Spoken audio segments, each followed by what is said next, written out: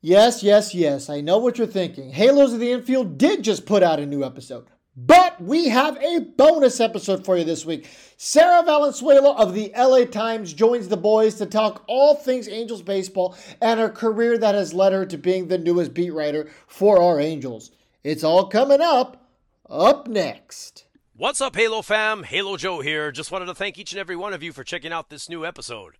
Make sure to keep it tuned here to Halos in the Infield's Baseball Network all season long as we drop content every day. Don't forget to subscribe to the channel. Also, make sure to crack the like button and leave a comment. Make sure you also smash that bell icon to be notified every time we drop an episode or go live. Also, check us out on our other platforms, Instagram, Facebook, TikTok, and Twitter. We can also be found on Apple Pod, Podbean, iHeartRadio, and Spotify. Don't forget to leave that 5-star review. Thank you again, Halo fam, and with that, let's get this show on the road.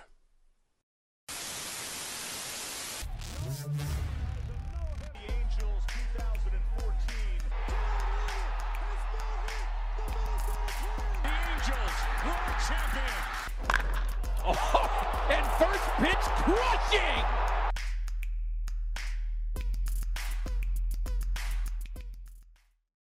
Hey, welcome into another episode of Halos in the Infield with your host here, Todd Fox, along with the other host, Fernando, the Lone Star Halo, coming all the way at you from New Jersey. He's on the road. And we have a special guest from the LA Times. You want to introduce yourself? Hi, my name is Sarah Valenzuela. I started working as the Angels beat writer there back in June of last year. Nice. All right. So far.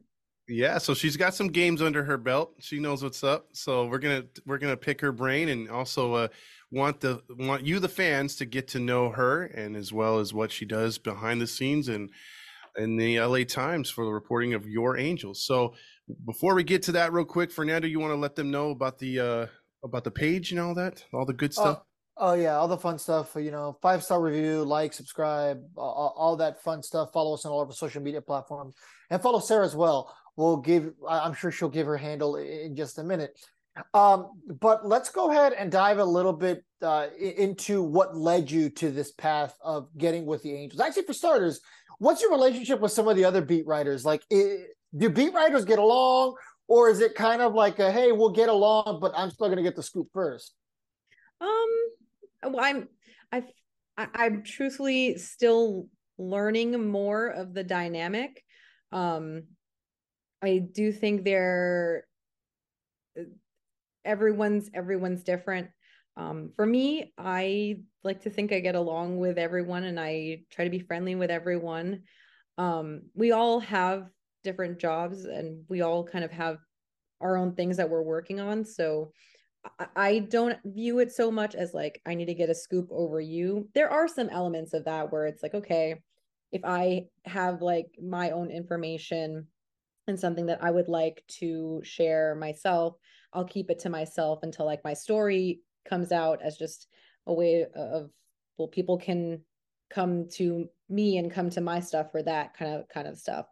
But I don't think it's anything like we're like, oh, Yeah, kind of thing. But I don't know. I feel like the beat dynamic varies from team to team.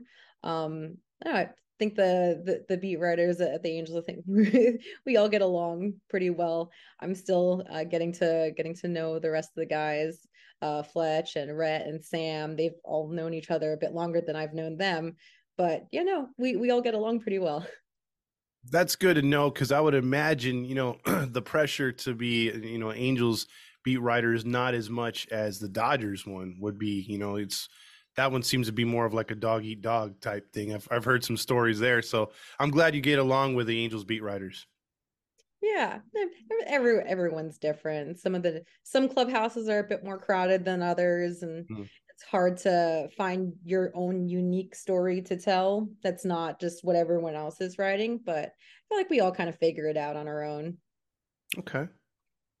Well, I guess it's a bit of an advantage that you came from, another big market in New York, which, I mean, New York is just a giant media market in general. But, the sports dynamic over there is pretty crazy. I would imagine That's a little more dog eat dog. Now, I see here that you were on the sport deck for the New York Daily News for 3 years, Yeah. and that you helped cover the Mets and the Yankees. How was that? It was honestly, so I was a backup writer. Sorry, I was the backup person covering Mets and Yankees. So primarily for no, all for home games. Whenever the main beat writers just needed like a day or two here and there. Okay. I just feel like doing that, transitioning into now being a main beat person, uh, they were so different.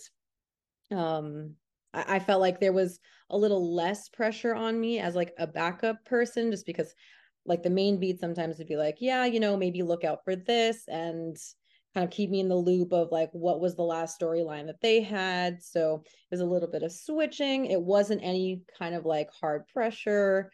But now it's like, okay, yes, you you are in charge of this whole beat. um I have a tremendous amount of support from like my mentors and Mike DiGiovanna and Bill Shaken and Dylan Hernandez They've and been around for a all while. Yeah. yeah, and Jorge Castillo and Helene Elliott and all these people, all these other um, people at the LA Times who've covered the Angels for years, been around the team for years. So I tremendous amount of support, which I'm very grateful for. But yeah, having the primary responsibility for covering one beat for myself comes with a little bit more pressure than I had working back in New York. That said, I do appreciate the smaller clubhouse dynamic of the Angels clubhouse. Just back in New York, the clubhouses, in terms of the amount of media covering the team, it was a bit more. But with the Angels, it's there's four main people, myself, and then the other three. There's usually an AP person who floats in. And then there's the Japanese writers who cover Shohei Ohtani. So I You feel probably like get you probably get more of them at sometimes than the regular beat writers, right? sometimes it really depends, but since their priority is Ohtani, they're kind of a little bit of everywhere, and Mm-hmm. we're not always populated in the same, like we're not all always in the clubhouse. Got you. I had a question because, like, I listen sometimes to the fan in New York, iHeartRadio. Shout out right there, like Boomer. But I bring that up because, like, over there, like they seem to talk Mets and Yankees all year round, and like the Giants and Jets are kind of secondary.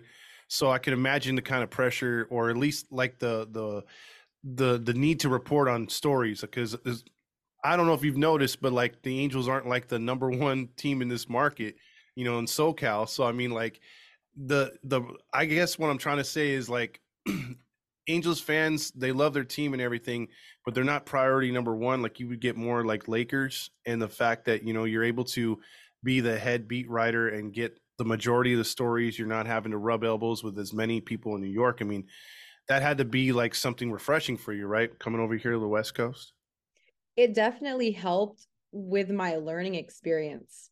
It's given me room to become to become a beat writer in my own right, Mhm. um, without sort of being crowded in the whole space. So it's definitely given me the room to grow on my time. That's awesome. Thank you. So have you been to both City Field and Yankee Stadium? I would imagine. Yeah. Okay, which one do you prefer? Because I've never been to either one. I drive past both every single month. Which do you prefer? um City Field, uh but I let me preface and say City Field because it was made for the fan in mind, and like you can see the Mm, different amenities in both places. So I feel like you go to Yankee Stadium because you're going to watch a baseball game, and there are some classic elements to their stadium, but City Field has a lot more going on outside of the field that, at least from a fan perspective, it's more to do there. So we heard Yankee Okay. Stadium is more corporate. It's more like catering to the higher ups, or at least the more expensive fans down low. It's not the old Bronx. It's definitely different, but City Fields transition from Shea Stadium into City Field. They had two completely different kind of atmospheres. Mhm. Whereas like the old Yankee Stadium versus the new Yankee Stadium, they have similar feels to each other, but one is just more modern. Okay. Yeah, like I said, I've never been to either one, but Yankee Stadium is really weird because, yeah, I mean, I guess the Bronx in general can be pretty weird. I mean, you're like a block or two away, and it doesn't feel like you're near this historic stadium. Oh yeah. Yeah, like I service some storage facilities literally just down the road. You make a right turn, you go past these buildings, a bunch of fast food places, and then all of a sudden you see the Hard Rock Cafe, and there's Yankee Stadium. You know what I mean? Like, it's not like you hear Yankee Stadium and you think it's going to be something like Wrigley Field, where there's Wrigleyville and there's a nightlife, and hey, this is Wrigley Field. But it's not like that at all. You make a left turn, all of a sudden there's Yankee Stadium, then you cross over the bridge, and you're all of a sudden in a different borough. Yeah. So yeah, Yankee Stadium's wild that way, but I mean, it looks like an interesting ballpark to say the least. So, what was your perception on like seeing Angel Stadium? And I assume you've been at Dodger Stadium by now too. What was your perception of those, considering they're two of the older stadiums in baseball? Um, they were definitely different from Yankee Stadium and City Field. Sorry, my makeup is leaking into my eye. No um, problem. yeah, they were definitely different. Dodger Stadium, I knew it was on the older side. Um, but there were just some parts of it that I was just you walk around and you're like, oh, this is very unique. Like take the press box for example at Dodger Stadium. The If you're on the third row of the press box, the ceiling is very close to your head, Yeah.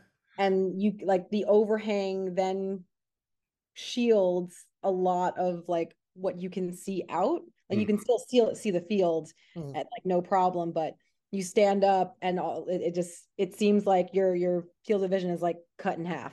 Yep. Um, That's fair. and then with Angel Stadium, it seems like it's lower in nature. Like you step from when you enter into the stadium and like you just walk into like the first set of stands. It seems wider, but somehow like lower in like feel. I Okay. suppose it has a lot to do with the fact that there's so much open space behind it. And I'm prior to that, like every other base, like the two baseball stadiums back where I'm from, everything in the background is either like it's closed or they're buildings. Mhm. Yep. So it somehow felt like it was just lower to the ground and so much more open of a field. So definitely different. Plus, at Angel Stadium, I mean, the press box is essentially an afterthought because it was an old suite that they gutted and turned into the press box. And what used to be the press box, they turned into like a what are the Don Julio Club? Is it, Todd? Yeah, it's one of those clubs. Yeah, one of the paid clubs for fans. Is it weird having to watch a game at Angel Stadium from the first base side instead of right behind home plate, or not right behind home plate, but behind the home plate area? Oh, no. So we are actually behind home plate. We're in I believe it was an old radio suite behind home plate. Oh, So Um who's on the first base side? I thought that was the press. there's two sections. Ah, okay. So there's one section behind it, but it's a very small space. So kind of if you don't fit in that space, the bulk of press goes to the one down the right First field base. line. Okay.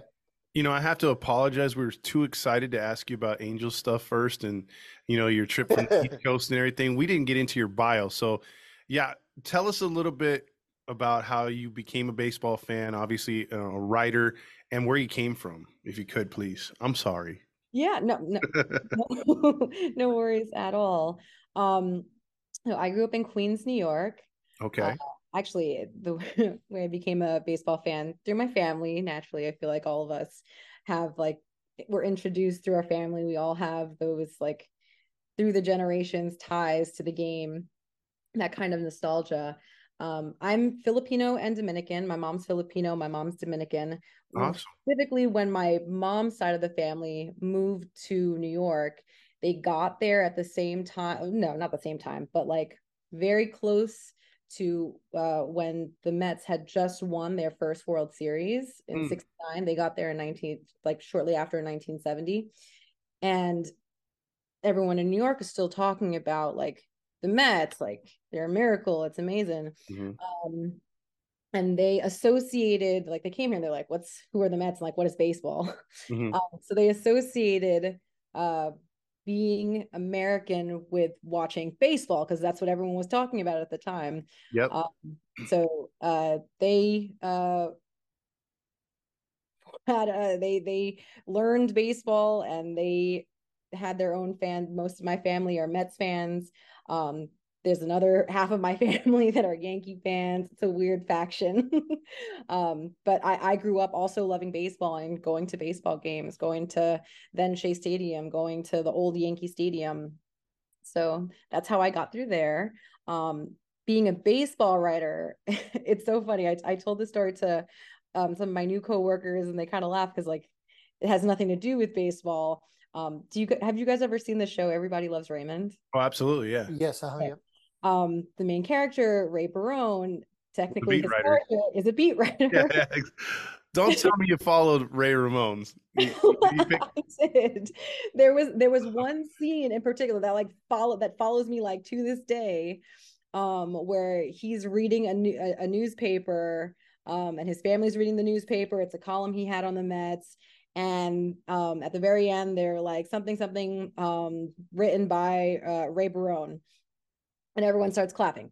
And that one scene stuck with me from like childhood up until like, yes, this is what I want to do for a living.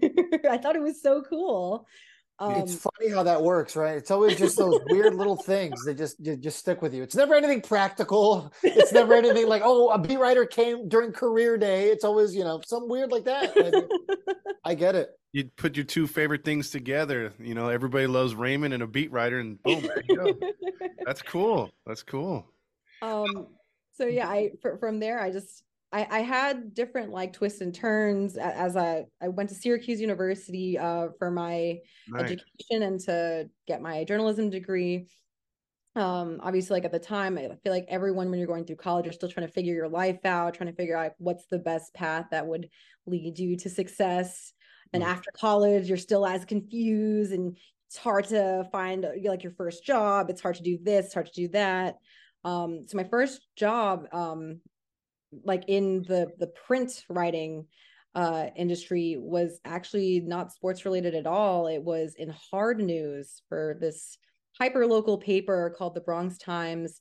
And I was assigned to everything from politics to like really sad stories about people dying in fires and shootings. And after a while, it got so depressing. Like if I had to do another story about someone who died, it was so depressing. I would like come home and I'd cry at night. I'd be like, oh my God, why is everyone dead? What is happening? Oh, yeah, that's why I don't watch the news. It was so sad to cover. Like, how do you? I had this one guy who like his son was he just joined the army or the Marines, but also they were an immigrant family that just moved to the US from, I don't remember what country they were from. And there was a fire in their apartment, and the guy, he just happened to be home from like from training boot camp. He was just home for a little bit or whatever. Yeah. For like a week, and it was a surprise that he was there. Like he surprised his family. A fire breaks out in his apartment, in the family's apartment. Everyone, like no one was home. Like he was the only one there. He's like saving, like physically like pulling people out of said like building that's on fire. Goes back in maybe like a third time because he heard someone said that whatever their children were in a burning room. He goes back in a third time. He never comes back out. And then I have to talk to his dad. Like his dad was a single dad. Mhm. I have to talk to his dad the next day. Like dude's like falling apart. I'm like, what am I doing here? Like I don't want to talk to you about, like, clearly this is a sensitive topic, but it was a lot. It Yeah, sounds it seems like it. It was a Jeez. lot. But after that, I ended up at the New York Daily News and working in sports. They were the ones who gave me my first opportunity to really show that this was the field that I wanted to be in, and really gave me that chance to. I always expressed, I want to work in baseball. I want to be a beat writer. This is what I want for my life, and they helped put me on the path to actually doing that. So 3 years later, when the LA Times came calling, I was like, me. Me. Yeah, right. Hey, you must have been shining if well, all those other beat writers over there in New York. So that's really commendable. I mean, and then two, being able to cover a team you grew up loving. That's pretty cool. Yes, yes. It's been humbling, a little bit overwhelming, but I feel like we're at the start of the beginning of a new chapter. So That's awesome. Okay. Okay. So did you collect baseball cards growing up? it's funny. I did not start really like as a child. You know how you go to all the different fan events, Mm-hmm. or like youth baseball events, and you get like little goodie bags that usually come with like the little pack of Topps cards. Yeah, yeah. You get like 5 or 6. It's almost like a Yeah. sample pack. Yeah. Yeah. So I always had those, but I never Okay. put into actually like collecting them Mhm. until it's funny, until I was getting ready to move out to California. Mhm. All of a sudden, I became super interested in collecting baseball cards. So now I have something like, they're not even like in like an organized thing. Like I have one that's in like a thick binder of like just like really old cards. I haven't even gone through all of them. And then I have like one that's just in a bag, but like it's like this thick, like just pages and pages of cards. I have not gone through all of them, but like suddenly I was like, oh yeah, I kind of want some more baseball cards. So I just kept going to different garage sales. Oh yeah. Yeah. And I've just like picked up so many now. I did that with my studio. Fernando's seen it where like I bought a bunch of old like 96 or 86 baseball cards and they were still in their packages. I bought them in a box. And then I wallpapered the outside of the studio, just all baseball. Yeah, So- it's crazy. Being an adult with some money is a dangerous thing. And Yeah. I was just astounded. I was like, wow, these cards are like still in their original condition, and you're selling No. them to me for dirt cheap. for like $1 a page. No, not even. I think I got like the binder I got for maybe $2. And then the giant bag I got for maybe $5. But I was looking through the car, like I'm pretty sure there's a Hank Aaron somewhere in there. There's a Willie Mays in there. Oh wow, There's you're talking some in good there. retros. Yeah, some Okay. some There's a good Nolan Ryan in there. See, I'm wallpapering with some older cards that don't cost anything. You got some good stuff. All right. I got you. Just like you basically gave these away to me. Yeah. And you know there's gonna be a resurgent on cards too. They're gonna go back up in prices someday. So you're gonna cash in. All right, Mr. Beanie Baby. I'm just saying. If we need it exclusive, I know how to get to her heart with those cards. Yeah, we got Todd over here. Do you have the Beanie Babies with the tag still on too? I may have some. I don't know. Yeah, I'm sure you do. The platypus. Actually, that was worth some money. I hear. I was never a Beanie Baby collector, but yeah, I was hoping you had some like stories about like going down to the bodega and getting some overpriced baseball cards there. Oh no. Well, because everyone says that like I've never, for somebody who goes to New York every month, I've never gone into a bodega. There's just like a certain wall in my like a mental block. Like I don't know if I should go in there, but everyone says they're always expensive. Is that true?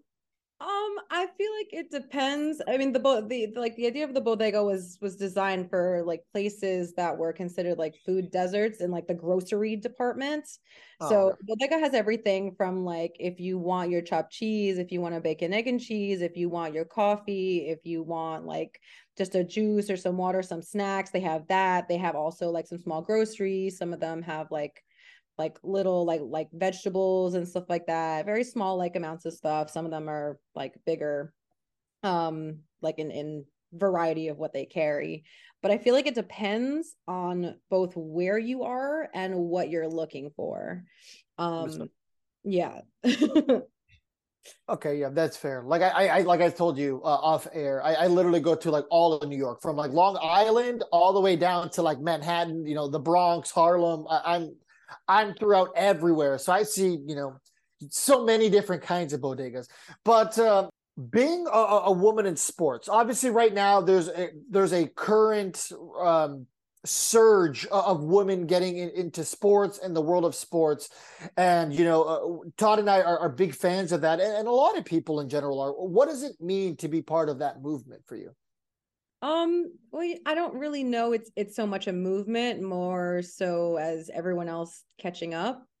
That's Um, fair. A step in the right direction for sure. A step that should have been taken, I guess, is a better way to word it. for me, like it's a blessing. But when I look to some of like the women in baseball and the women in sports who are older than me, and they're part of the generation that helped break down the barrier to like open like press boxes and clubhouses to women.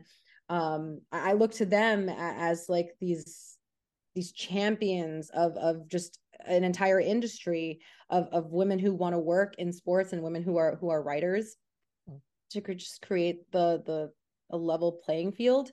And for me, like I feel like I'm just in this nice area where I get to reap the benefits of that. I'm not going to say like it's perfect. I don't know what everyone's experience is now. Like all the other women who are like closer to me in age who work in baseball or work in football, work in basketball, work in like clubhouses and locker rooms around the country. Um, but I feel like from my experience, I've had good experiences, and I'm blessed to have that. I'm blessed to be where I am, and I'm grateful for all the women who came before me and sort of made this possible for me and for women like me. Yeah, it's a good thing now. I mean, it's whereas you might have had bias back then. Well, you did have bias, but now it's just like, hey, right person for the job. There's really no looking at a discriminatory way or a sexist way. Now it's just like, hey, if you could do the job, you're more than qualified. That's how it should be. It's how it should have been. Absolutely. So we're definitely happy to have you on board, and I think he was kicking around before we got into that subject about how do you feel about this year's Angels team, and obviously talking to the guys entering spring training. Well, this year's team definitely has shaped up to be an upgrade from last year's team, in my Yes. opinion. Yes. From Just a be depth thankful you. Oh, sorry. Just be thankful you weren't here like 3-4 years ago.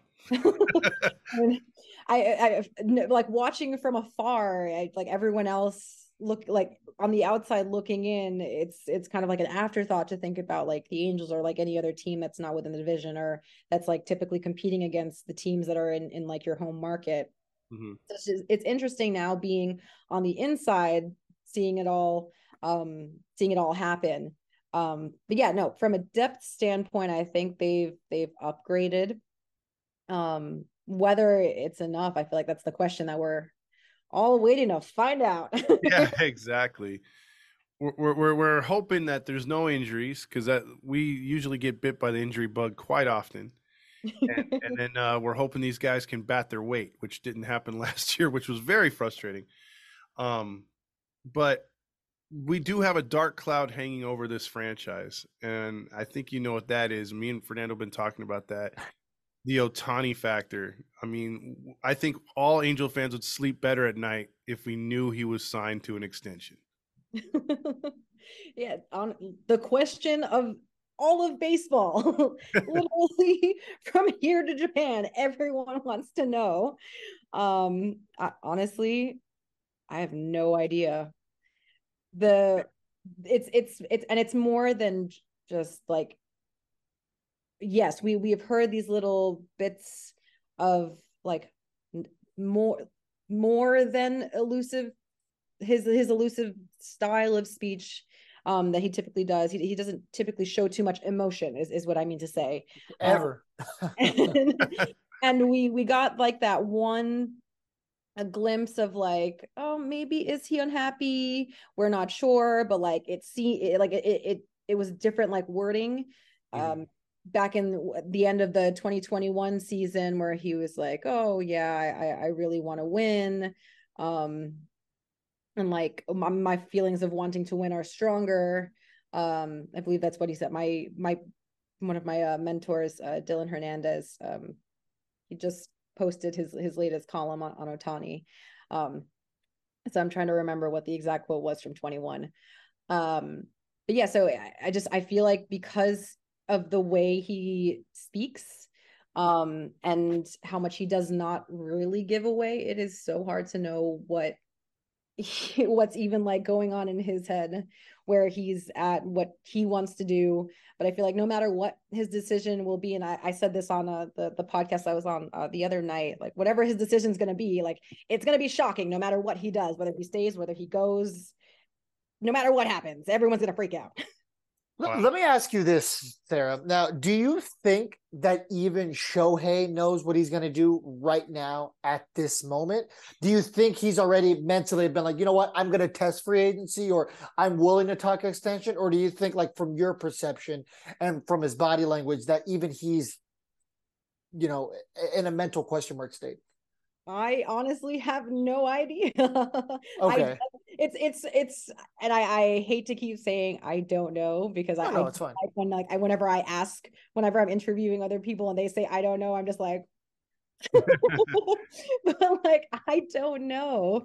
Um that's why like anytime we get something from him, we're just like you watch it, you re-listen to it, you re-listen to the audio, you try to pick it apart, but he's got his own poker face in what he says, that I have no idea. If he knows what he's doing and is just playing coy about it, then like he's doing a really good job at that.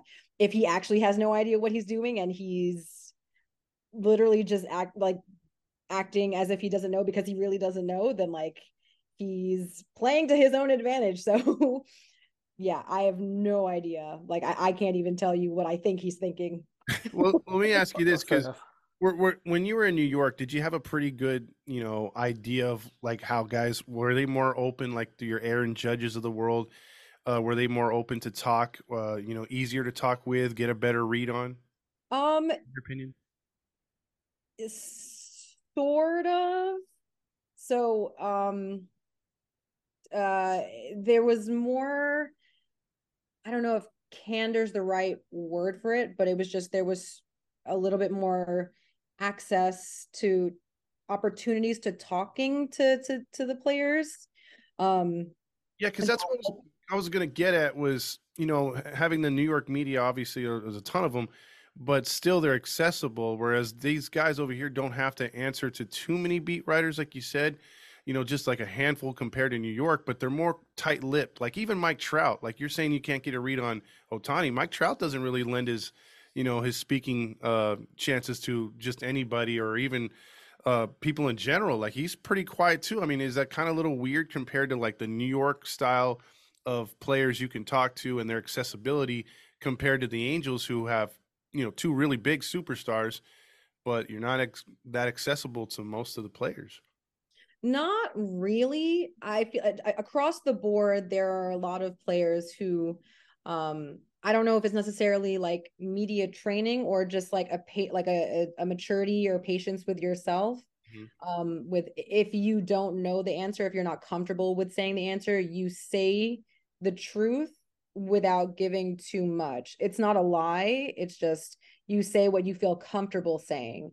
So it makes it, sometimes it makes it kind of bland, but I feel like the not really saying too much style of like answering questions isn't unique to the Angels. It's kind of like a little bit, there's different players across the board, but like sometimes you'll get players who want to talk more. Sometimes you'll get players who just like same thing, a little bit more reserved. They don't want to say too much. But like the only difference I think between very specifically with like Shohei Ohtani and dealing with like the stars in New York or even anywhere else, it's just the accessibility. Ohtani we only speak to once, yeah, pretty much like only on after days that he pitches, and sometimes he will agree to like answer questions like on his way out, like he'll record his answers and like send them in. But yeah, it's just the accessibility that's a bit different. Okay. So I have some friends in the organization who, and friends who have been in the clubhouse, and they've described to me, how Mike Sosha, Brad Osmus, and how Joe Madden's clubhouses were all run so differently. But what I don't know much about is what a Phil Nevin clubhouse looks like. What's the best way to describe, how Phil Nevin seems to run his ship from your perception? I feel like they're all kind of in their own comfortable space. It's different in the home clubhouse. I mean, everyone has like their own space, of course. In the clubhouse for spring training, it's kind of like just there's a lot of people. It's something like 88 guys in that clubhouse. It is overwhelming. Yeah, it's a small clubhouse too, right? It's not. They've outfitted it to make it like workable. Like it's not bad. Like it doesn't feel that tight. Also, but Okay. it's still just a lot of people. A lot of Yeah. people in there. But yeah, I feel like everyone is very chill in Okay. that clubhouse. I don't know if that's a reflection of how Phil Nevin likes to run his clubhouse, or if that was just a reflection on all the guys in that clubhouse. But you know, everyone is very chill. Like you walk in, whoever happens to be there, like they're all kind of just quiet. They just kind of do their own little thing, and when you want to talk to someone, you kind of just walk up, ask if they're free and they have some time to chat. But they're all very chill. That's good. Okay. Fair enough. Now let me ask you this: Tempe Diablo Stadium, one of the worst spring training facilities, right? That's what everyone keeps telling me. I haven't like I've been to exactly two places. I've been to the press room and the parking lot. Okay, fair enough. I guess I'll do a bit more walking around when the games start. And I haven't seen any of the other stadiums, but Okay. everyone keeps telling me it's a bit on the older side. I can kind of see that with Yeah. like how the press room looks, and like with kind of like the layout of everything. But at the same time, I don't have anything to go on. Well, if you're when you're there on Sunday for media day, well, they're taking the photos, they're doing the what's that song and all that. If you're gonna see that process take place, I know they're currently building like a 3-story facility, right? The like official thing that they told me was they're exploring options with the city of Tempe, Okay. or they're exploring options with what to do with the property space. Okay, so already gonna try to get Tempe to pay for it. Okay. So where they do the media day filming is like right where they keep the field equipment. So it like reeks of gasoline, because it's literally right where the groundskeepers keep all their stuff. And they set up the green screen and everything right there. It's like the quirkiest thing ever. The road team has to walk across the field to get to their clubhouse. It's just Tempe Diablo Stadium is a weird place. Oh, sorry. Oh, what? I just thought of something. Mhm. I believe it, like whenever it, and I don't know like whether this is across the board or anything, but I wherever like the facilities are, I think it's the city that like pays for like the construction of the stadium. So I think like whatever deal they already have, and like it's the city that pays for it. I don't know if that also applies to Tempe, but I know it applies in like San Bernardino. I remember when I was talking to the guys over there, they were saying like, no, it's like it has to like our facilities have to get upgraded with like the money that comes from the city itself. So Okay, I'm only asking because this was reported like pre-COVID. They said they were going to build like the 3-story facility. They said they were going to make Tempe Diablo Stadium so you could walk all the way around it, because most other spring training facilities, you can walk around 360 degrees, from Okay. the outfield to, wherever you need to go. But Tempe Diablo, you can only really walk from foul pole to foul pole. Gotcha. So, yeah. Yeah, and then there's a big rumor that it was built on an Indian burial ground. So I don't They know. said the same thing about Angel Stadium. Everything was built on an Indian burial ground, according to the internet. I know. So with the season vastly approaching, you mentioned the depth. Um, I got to pick your brain on this one. We were impressed last year with the pitching. Can the pitching emulate that again? Because we feel if they get any kind of hitting, this team could be a playoff team. Do you agree with that? Yeah, I think it has the potential to be. They kept mainly all the same guys from the pitching staff and like from the pitch coaching staff. Sorry. Um, they kept many of the same people. They added the guy from Driveline, Bill Hessel, who like has helped so many, or at least the Driveline program has helped many other pitchers, Shohei included. Mhm. Um, so in theory, sure. Sure. I feel I'm a very like watch and observe kind of person, and we'll see how it all plays out. Yeah. So I guess one of the last questions I have for you: Do you have any fun or funny stories from your time covering the Angels, whether it was your short time last year or the early beginning this year? Anything quirky or anything that happened? Maybe one of the guys did something funny. Actually, and I feel like I replay this moment in my head just because like it was such a stupid thing on my part. I feel like towards the end of last year, my questions just, some of them I was just like pulling them out of my head without like actually thinking of them all the way. So it was the Okay. day that Otani almost had his no hitter. Before the game, I asked Phil Nevin, and I phrased the question wrong, and I'm gonna mess it up now again too because I don't remember what question I even wanted to ask. But I went through this on the podcast yesterday, and I whatever. What I wanted to ask him something along the lines of like, do you think Shohei Otani can be the next pitcher to have a perfect game? But what came out of my mouth was something like, how much time is it until Shohei throws a perfect game? Something that didn't make any sense, and like everyone Uh, started laughing at me for it, and I realized after it left my mouth that I was like, wow, what did you just say, Sarah? And Phil Nevin was just like um so then when he like almost has his perfect game, I was like, oh my gosh, what did I do?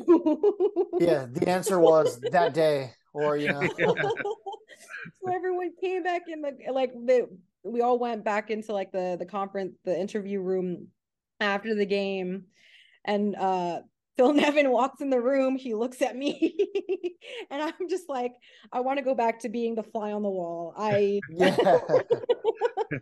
Does Phil Nevin use the manager's press room next to the clubhouse, or does he use the upstairs one near the press box? The one next to the clubhouse. Okay, because apparently that one didn't used to exist. But before, Mike Socha used to have to go upstairs to what I call the silver media room, because I'm sure you've seen, right? It has silver wallpaper, right? And then the one downstairs has the red, if I remember correctly. I haven't been Yeah. in either one in a while. I've only seen the one on, so that floor that you're talking about, that's kind of where that's where our press boxes are. Okay. The ones that are behind home plate. And I've only seen that door open once. Okay. So I'm not sure. When I saw it open once, they were setting up to do either headshots or some kind of like graphic for like what pops up on the screens like during games. Okay. That's what my buddy does. Okay. I have a friend who That's does that. cool. I have really two quick questions for you. First off, favorite Met of all time? Oh, David Wright. Oh, okay, Captain Oh, America. okay. That's Yeah. because in 2006 was the very first game that I remember wanting to go to. So like previously, like my like family would go to games to wherever. But 2006 was the first time that I asked to go to a game. And I believe that was either his rookie year or the year after his rookie year. I can't remember. I just remember it was very young in his career. And that was the player that like I fixated on. I was like, wow, this guy's really good. Yeah, he was fun to watch. So I followed his career to like the day that he retired. I was like, oh man, kind of 2006 was his third year. That was his third year, 2006. But yeah, like you said, very early on. That wasn't his first All-Star year, because that was the year he and Jose Reyes kind of just were like flashy everywhere. That was his first All-Star year. Yes. There we go. Okay.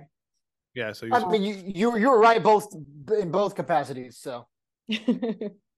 So yeah, sucks that like his career ended the way it did, like with so many injuries. Yeah. Would like to see him get back up there one more time and like play a meaningful season, like play a season of baseball like under his terms instead of like, okay, we're activating you for one game so that you can retire. What a special moment that was, like watching that. I mean, and that's from an outsider, right? I mean, I'm not a Mets fan, but I mean, who didn't like David Wright? He played the game the right way, always seemed to give it his all. He was just fun to watch, especially that World Series year. Oh yeah, that was amazing. Yeah, my last question for you, it's also Met related. With Terry Collins, he used to manage here back in the day before Socha, but he had the Mets super close. He just ran into a tough Royals team. What were your thoughts on that team? Did you think they were going to beat the Royals at the time, or do you think that was a strong enough team? Because to me, I thought a few years earlier they had a better squad, but he got the most out of that squad. The 2015 team was pretty fun to watch. Yeah, plus the starting pitching rotation was crazy. Yeah, I did get the most out of that, but honestly, coming in, like I viewed the Mets as the underdog in that series because I figure like the Royals were already like coming in hot from their 2014. So 2015, the Royals seemed like they were coming for blood. Yeah, they wanted revenge because I felt they should have beat the Giants had it not been for Bumgarner. I mean, they were right there. And what was it in 2014? The Giants radio stations banned the playing of Royals by Lord. Yeah, so petty. Yeah, right. So, I viewed the Mets as the underdog that year. So if they were gonna pull it off, it was gonna be another like, wow, miracle Mets, it's amazing. Yeah.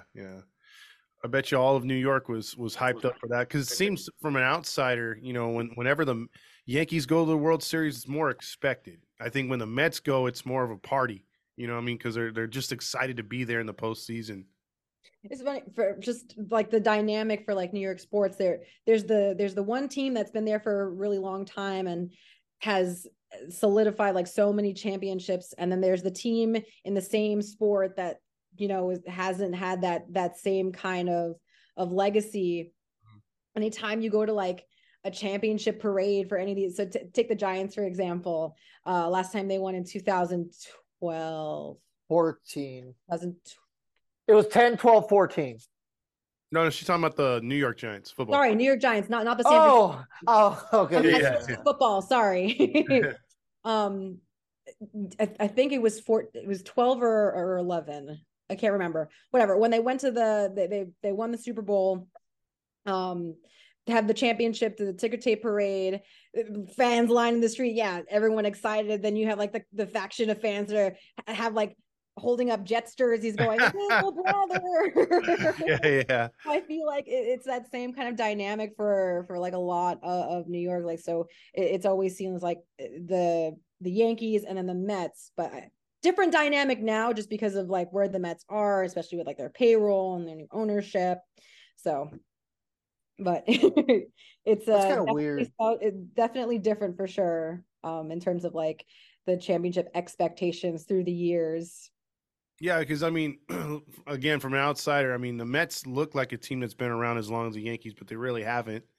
But their their fans and their fan base is really strong, and they're just, to me, like the Jets. If the Jets were to win a Super Bowl, I mean, New York would shut down. So and I'm pretty sure if the Mets were to do it again too, same thing. Yeah, it's so weird how they play in New Jersey, but New York is where they had the parade.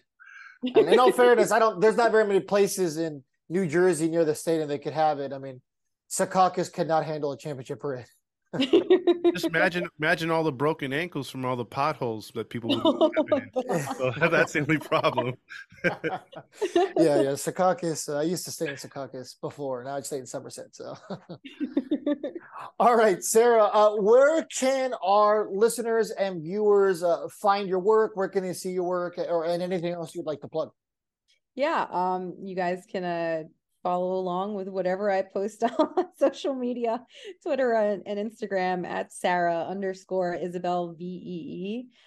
Sarah is spelled SARAH. Isabel is ISABEL.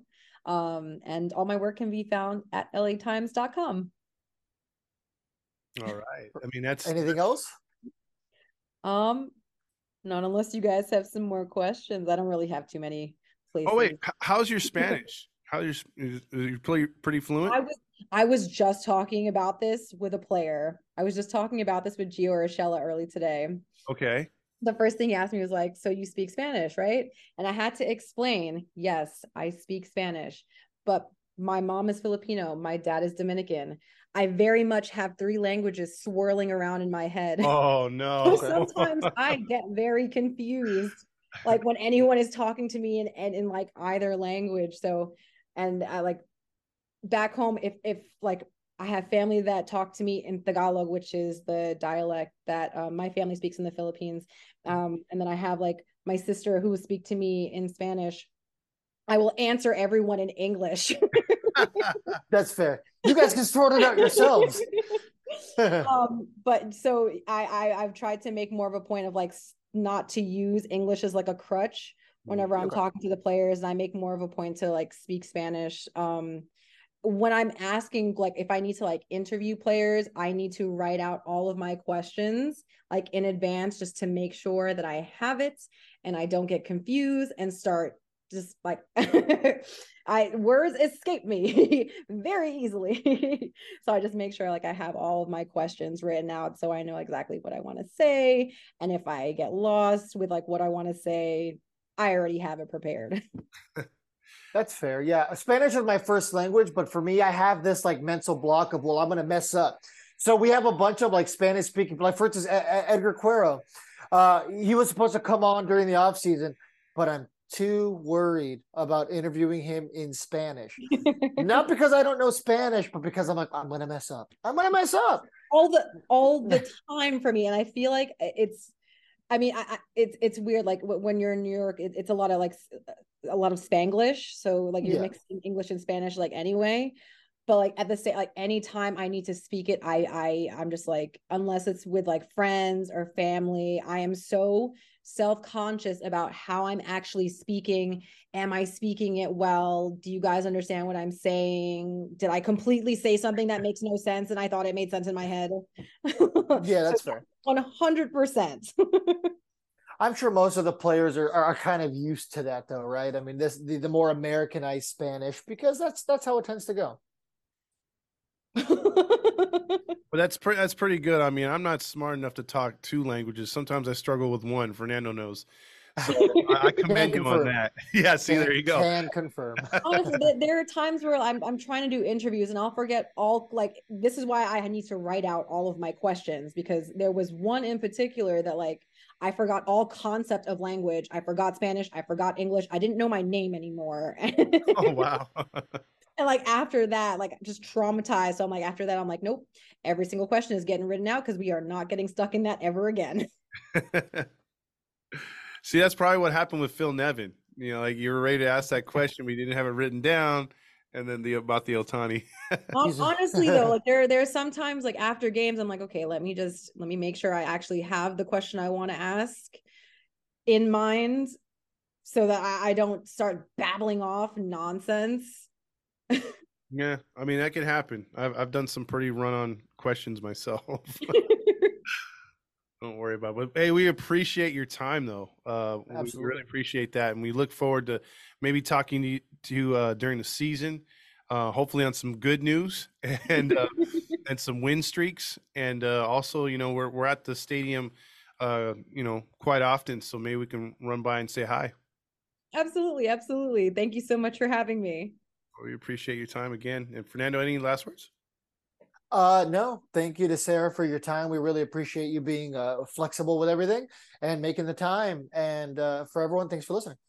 There you go. See you guys on the flip side. Thanks for listening, Halo fam. Make sure to like, subscribe, and tell your friends about the podcast. Don't forget to drop that 5-star review. Viva Los Angelitos! Have a great day, everybody.